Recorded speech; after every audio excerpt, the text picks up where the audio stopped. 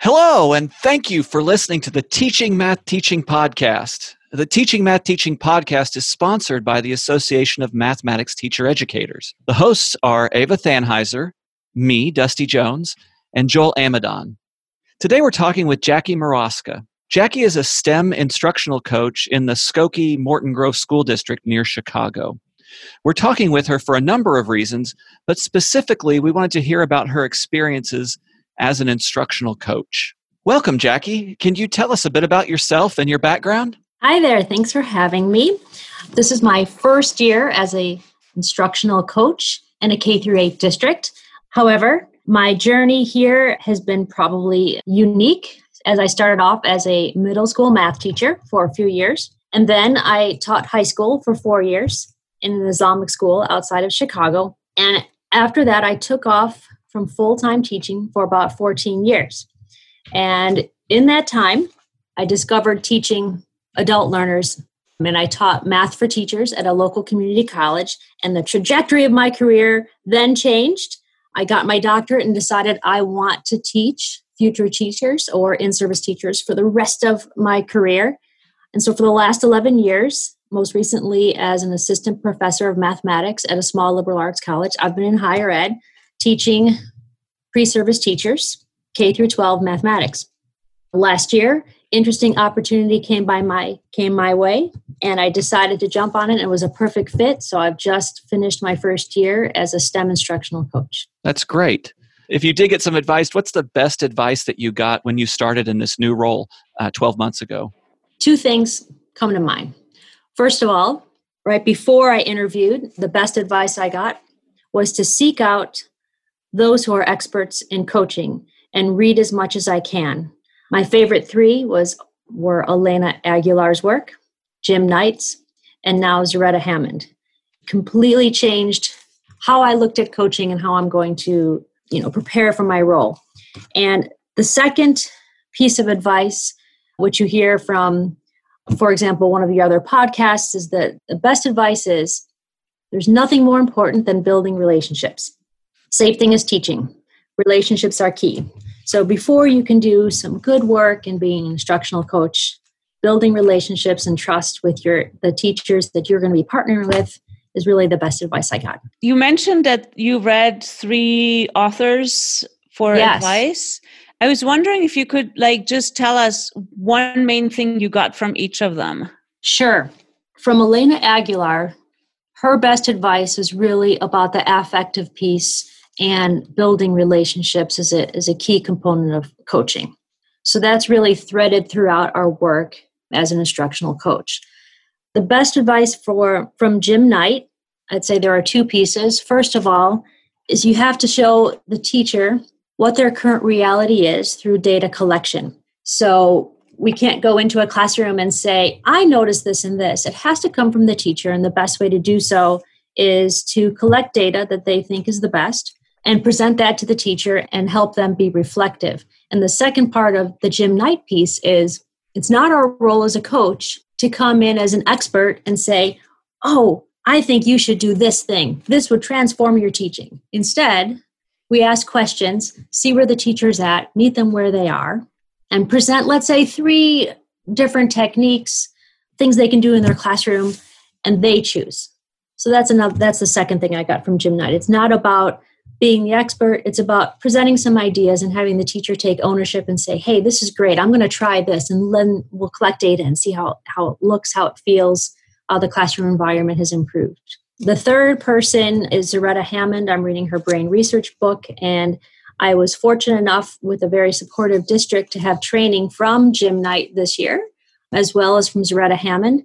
And Zaretta Hammond's all about culturally responsive teaching. And I'd say my biggest takeaway among probably 100 things from Zaretta Hammond's work is talking about culture through the lens of student learning. And the best analogy is a tree that she has in her book. And the leaves of the tree represent the surface culture, and the roots of the tree represent the culture that is used by each and every student in how they think about mathematics, how they learn mathematics. So it's not about the dress and the food. It's really about how you internalize learning and how we use those as assets in our classroom. So really fascinating things to have conversations with your district and your teachers about. That's so cool. Thank you. So, Jackie, what advice would you give someone who was starting out as an instructional coach? I think the best advice, other than the building relationships piece, and especially from someone like myself who's just come off of 11 years in higher ed and being a professor and being in a position where you give grades to people and you're helping folks who are just starting doing lesson plans, coaching is a whole different ballgame in that you are the partner for that teacher. And it's not our job to come in and just give advice. It's our job to help the teachers reflect and bring those research-based strategies to life for them, because they don't necessarily have time to be reading research articles and seeing what's trending and what's working and what's effective. And it's our job to say, hey, how about this? Which of these 3 things would you like to try? And let's go with it. All right, Jackie. So thinking about coming from higher ed and thinking about the, someone that's in like myself, like in a professor role, right? How would you want someone in my role to interact with you, someone in your role, all for this common good of teaching math teachers? That's a good question. Right now, our district is partnering with some local universities who are also working with our teachers in a very similar role. And we have a great partnership as a coaching team because there are 6 coaches for our 150 teachers in our 3 buildings. And for example, we are working with 2 science. We have a partnership with a university, and they are providing a couple folks who are doing professional development and supporting our teachers in science curriculum. And what has worked wonderfully is that we view each other as partners. So there's never any weirdness in when they have individual meetings with teachers, that it doesn't intersects our roles very well. So I'd say the best thing to capture that notion is that when we do have outside university folks who are helping with, let's say, job embedded PD, all of us on the same page and have those discussions and say, hey, how can we support each other? So we always attend the PD, and then when we have our individual coaching sessions, we know exactly what they're working on and how we can further support in between, the monthly PDs. Right. So yeah, collaboration is key basically with any folks that are coming in to support the teachers. Yeah, because you don't want to be doing things that are counterproductive to each other, right? You want to be all moving forward in the same direction, right? Right. So it's been a wonderful experience so far. Excellent. Thank you. So Jackie, can you describe a good day in your profession? And to make it specific, maybe can you talk about a specific day that has been good as an instructional coach? What's really interesting is in the past when someone says, what do you do? And if I say a professor, they say, great. They know they can picture it. And if I say I'm an instructional coach, really no one has an idea what that is. And the fascinating thing is literally every day is different. So I was thinking about what would make a great day. And a typical day that would be phenomenal would be a day that I have different things going on in different buildings. So for example, on one particular day, I co-taught fluency in a counting forward and backwards in a kindergarten class. I was also in an 8th grade classroom observing, and they were doing transformations. A few days later, I was in a 4th grade classroom, and they were doing fractions on a giant number line that stretched across the room. So a typical good day would have a combination of teacher meetings. So a good day would be either co-planning with a teacher, diving into the mathematics, the pedagogy, and the student misconceptions, kind of talking about how they're going to do it. Or that teacher meeting might look like, they've just taught, I observed it, we're looking at some data, and the teacher's reflecting and saying, I didn't even realize I did that, or wow, that part went really good. I want to do that sort of thing with student discourse again. So having those one-on-one teacher meetings is a really good part of my day. And a second thing that's a really good typical part of the day is planning for coaching. So just like we plan for teaching, we plan for coaching. And in my world, there are 2 of us that are discipline specific. There are 2 STEM coaches. So when we sit down and brainstorm for an hour of what kind of resources we can bring to the table, super fun, super productive, talking about the mathematics and how we can best support our teachers. And the third and last part that would make a super good day, because now I don't have my own classroom anymore. I don't have my own students. I do miss that a bit, but being able to be in classrooms, especially with the little ones. I'm a licensed teacher 6 through 12, so I've never had my own K through 5 class. But this position, even though I've done a lot of observations and research in elementary math, this position allows me to be in the class with the little kiddos. And right before the COVID outbreak happened, I was doing weekly number talks with another second grade teacher. And that just makes my day, just being in the room and having these really neat number talks with the second graders. I'm on a high all day after those types of things. Yeah, that's really fun. Working with those little kids. Yeah. Their energy is pure, I guess, and their excitement is real. So it sounds like you've got these different things, these different facets of your work, and a good day is when you get to engage fully in all of them, whether it's working with students or working one-on-one with teachers and even working with your colleagues and planning and collaborating.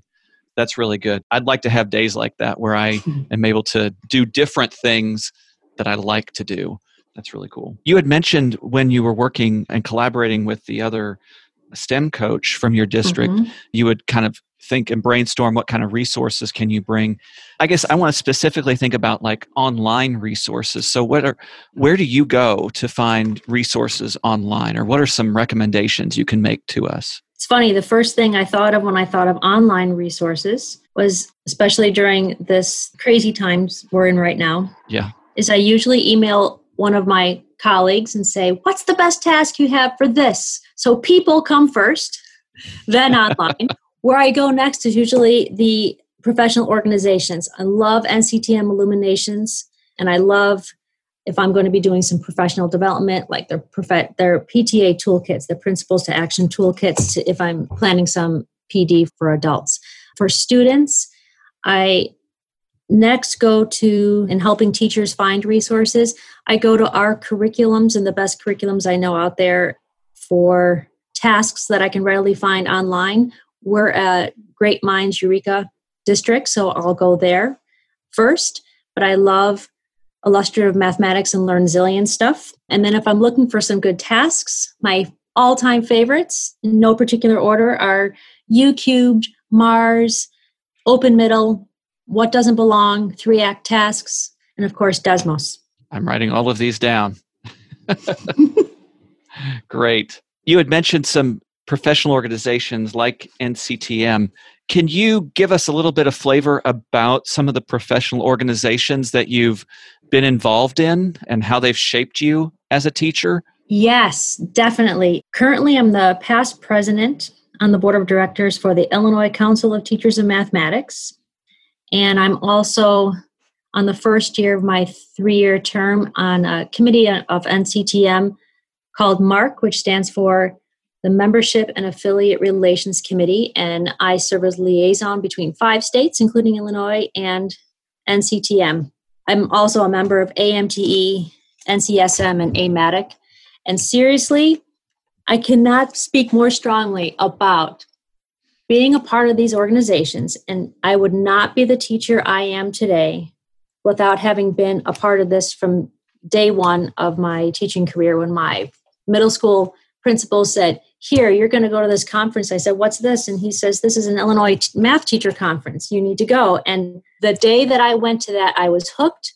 And every time I go to a conference with like-minded people and I network with other people who are just as passionate about mathematics as I am, I think these are my people. And without having that network of educators to collaborate with and talk with and commiserate with, right, when time gets tough, who knows? I think a lot of people would leave the profession. And it really has shaped me as a teacher. And this is where I get my best ideas. And it's really, I can't speak highly enough of being a part of a professional organization so that you're not just in your classroom and you're not just in your district, but you find out what's going on outside of your classroom and district, and you're no longer feeling like you're in a silo. And being a part of that professional community is the best thing that any teacher can do. So as a professor, I always forced my pre-service teachers to go to at least one conference a year. And I'm happy to say that I continue seeing them coming to conferences and staying active, even when they're now first, second, third year teachers, and I'm no longer forcing them. I'm like, yes, I hooked some folks, and they find it as fruitful as I do. So, and AMT is one of them. What your job looks like right now?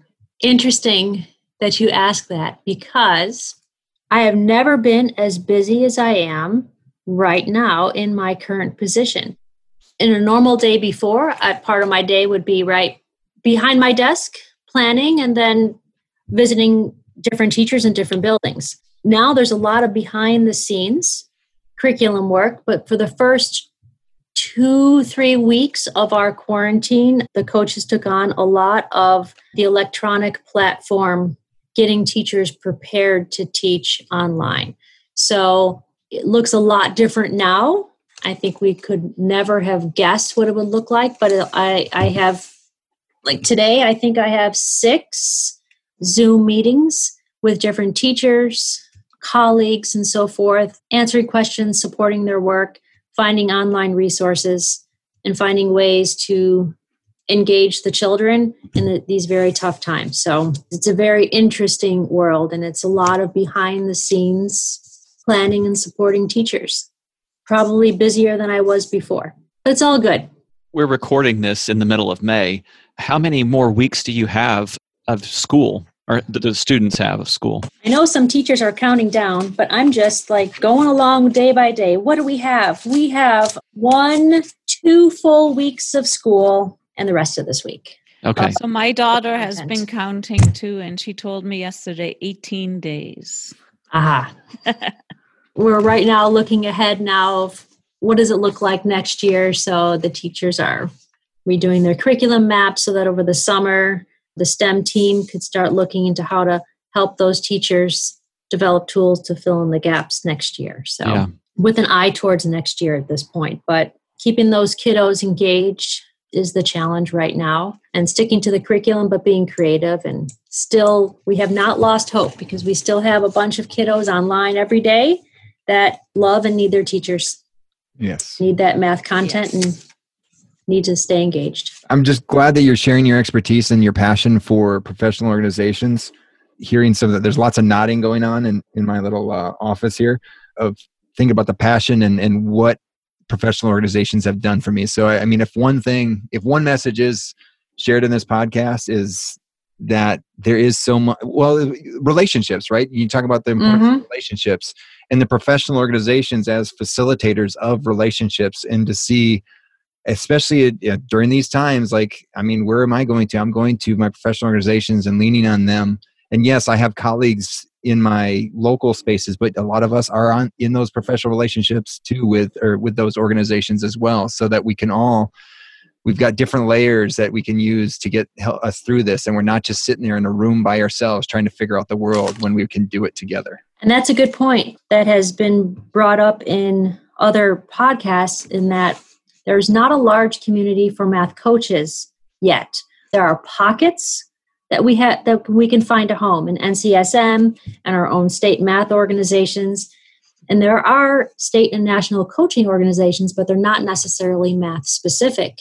So more and more there are, I think, opportunities to engage just math coaches with our unique needs. And there's still a need to find places where math coaches can gather and chat and share resources. So Jackie, what do you like to do for fun when you're not doing math? I am a dancer, so my main source of fun and only source of exercise is taking dance lessons, which I've reverted to virtual dance lessons right now. But most often I take ballet, but I am also a ballroom dancer, and I've done tap, and sometimes I take musical theater. I do perform from time to time and drag my kids and my mom and dad, even though I'm older, performances. And in a normal summer, I love to spend my summers following my son, who's 17 and plays travel baseball. I'm not sure if that's going to happen this summer at all. And following my daughter around in the Midwest as she plays snare drum in a drum corps out of DCI, Drum Corps International. So My normal summer is no longer normal, but that's what I do for fun with the family. The good thing about being a math coach in a school district is that I'm on a teacher contract, so I do get to still wear my math ed researcher hat. So for fun, I do like to be on committees in my organizations, and I still keep up research. And right now I'm on a 4-year project studying the conceptualization of MKT in early college mathematics and developmental mathematics for mathematical knowledge of teaching. Cool. Which is fun. Well, thanks so much for talking with us, Jackie. It's been a real pleasure. Thanks for having me. This has been great. Thanks again for listening to the Teaching Math Teaching podcast. Be sure to subscribe to the podcast, and we hope that you're able to implement something that you just heard and take an opportunity to interact with other math teacher educators. Hello, listeners of the Teaching Math Teaching podcast. We have some big news. Are you ready? The Teaching Math Teaching podcast is starting a summer book club. What better way to grow as teachers and math teachers than to engage in some professional learning together? And we would love for you to join us. In June, we're going to be reading Rough Draft Math, Revising to Learn by Amanda Jansen. In July, we are reading High School Mathematics Lessons to Explore, Understand, and Respond to Social Injustice by Robert Berry, Basil Conway, Brian Lawler, John Staley, and colleagues. The plan for the book club is to read the book throughout the month and host weekly interactions on Twitter and Instagram around the chapters for the week. At the end of each month, we will have a podcast that discusses what we learned from the book and how we can apply what we learned to improving how we teach math teachers. We also might be joined by some authors. In short, we are excited. We hope you are as well. Follow us on social media at Teach Math Teach on Twitter and at Teaching Math Teaching on Instagram to stay up to date on how to participate in the Teaching Math Teaching Summer Book Club. Thanks again, as always, for listening to the Teaching Math Teaching podcast. Be sure to subscribe to the podcast, follow us on Instagram and Twitter, and we hope that you're able to implement something that you hear in the podcast and take an opportunity, like this summer book club, to interact with other math teacher educators.